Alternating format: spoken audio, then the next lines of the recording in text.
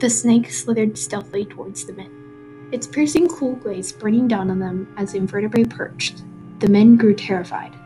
The snake they called an anaconda rose to a height unimaginable for the snake such as its kind. "That's no anaconda.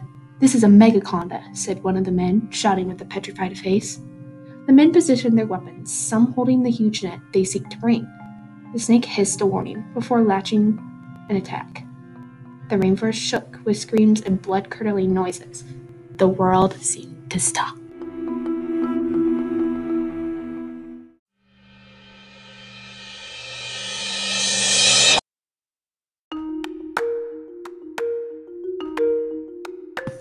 Ooh, what a bone-chilling story. Yeah, really. That was cool, but what is the Megaconda? Is it just a regular anaconda? What's the difference? Actually, I know this. The Megaconda is an anaconda, yet larger. The massive size difference is the main difference. Because of this, their appetite changes a little too. A regular anaconda is about 15 feet, and the Megaconda is predicted to be about 131 feet long. Otherwise, when it comes to skin and how they act, it is very similar. Wow, I didn't know that. Yeah, but do you have any idea if it poses a threat to modern day?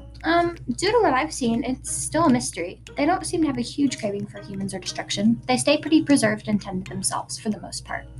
But I bet, just like regular anacondas, they might get riled up if you get them annoyed, like being in their territory or home, for instance. Yeah, I guess that makes sense. Based on what I'm assuming, they haven't been located very many other places, or more people would know about them. Yep, they haven't really been located anywhere outside the Amazon. One thing that puzzles me, though, if it's such a huge and potentially dangerous animal, why do people look for it? Well, the people who may look for the giant anaconda could be ophiologists, a branch of zoology who study snakes, or snake enthusiasts. All this information is a lot to handle. Well, what about some facts?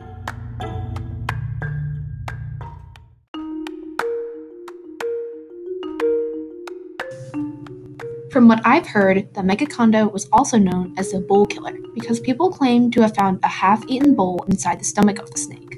And I already know that the Megaconda was found in the Amazon rainforest, a hot tropical environment, known to house regular anacondas too. Yeah, no one else has ever claimed to see them in a different place. Its size is not the only thing large about this snake, though. The Megaconda's diet consisted of pigs, deer, birds, jaguars, and even other smaller anacondas due to its massive structure. Wow, amazing! The Megaconda is a pretty rare occurrence to be seen by humans, just like its younger sibling, the green anaconda. But one fateful day of 1948 changed it all.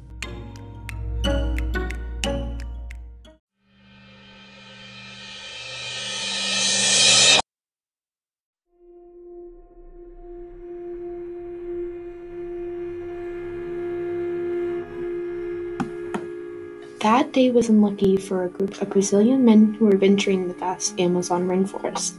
There were stories of a huge anaconda lurking near their local village, and they were ready to see this beast for themselves.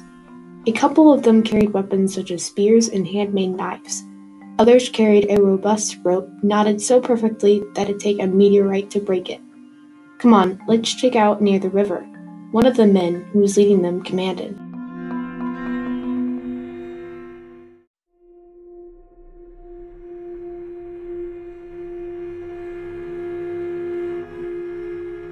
There was one boy that stood out in the group, though, his name being Carlos. Sweat trickled down his face from the beating sun, his hand outstretched to cover his eyes from the blinding light. "Carlos, keep it up," his father, who was a couple of yards in front of him, called. Carlos wasn't supposed to be on this expedition, but his dad insisted it'd be a good experience. "A good man consists of strength and confidence. This will help you in the near future," his father had said to him earlier.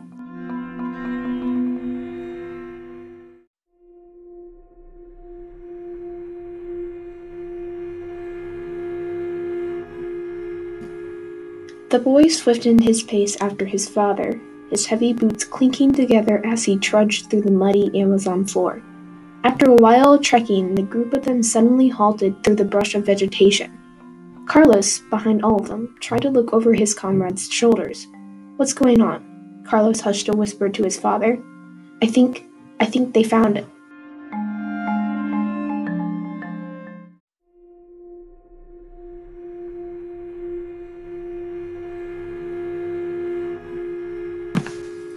The boys had ventured far towards the river, the tropical environment infested with swarming insects to swinging monkeys in the trees. What? Carlos's hair on his arms rose, fear filling his thoughts. His father shoved his way to the front, grabbing Carlos's hand with him. "Stay back, Mario," the leader Rodrigo said to Carlos's father. Carlos looked over, and there it was.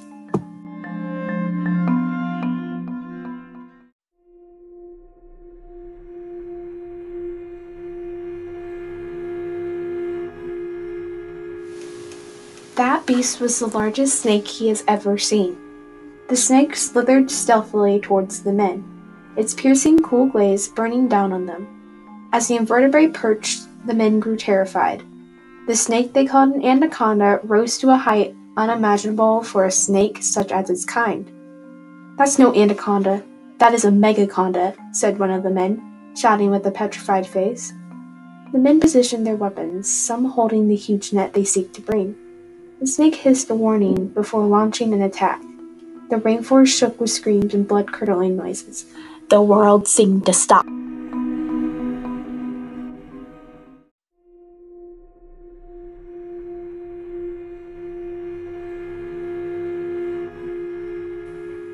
Carlos ran to a nearby rock for coverage. The snake was constricting one of the men, screaming until death had got to him. Rodrigo took his spear in hand and charged the snake with speed. The anaconda hissed as the spear penetrated through its scales. Carlos frantically looked for his father, seeing desperately if he was alive. Some men, already dead, laid on the blood-stained ground. Carlos wasn't sure who it would attack next, so he rushed to a different rock where he found his father, unconscious but not dead. He sighed of relief. The next problem was finding out how to get away. Carlos dragged his father away from the anaconda and hid him behind some brush.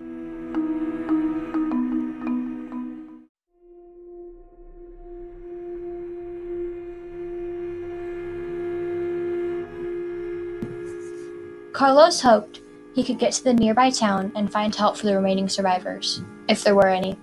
Carlos ran as fast and as quietly as he could, all the way out of the wooded forest and into civilization. It was midday. Carlos was dehydrated, out of breath, and was positive he had a mildly sprained ankle. Carlos ran to the nearest house and knocked desperately at the door. Someone answered, and Carlos collapsed into their arm. It was a kind old lady who brought him inside and gave him food and water. If only he knew, the Megaconda didn't let its prey get away.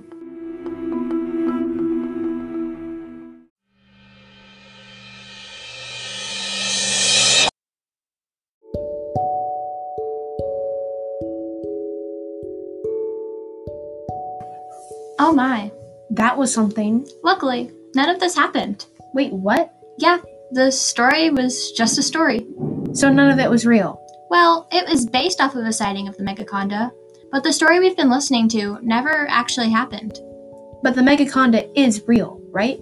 Actually, there isn't any scientific evidence saying this 131-foot-long snake is real. There is only one known sighting, so many people think this cryptid is actually fake.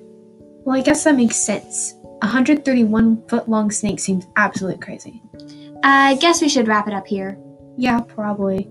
We're going to leave it here. I'm Kellen. I'm Celia. Thank you for listening to Lore from Room 210.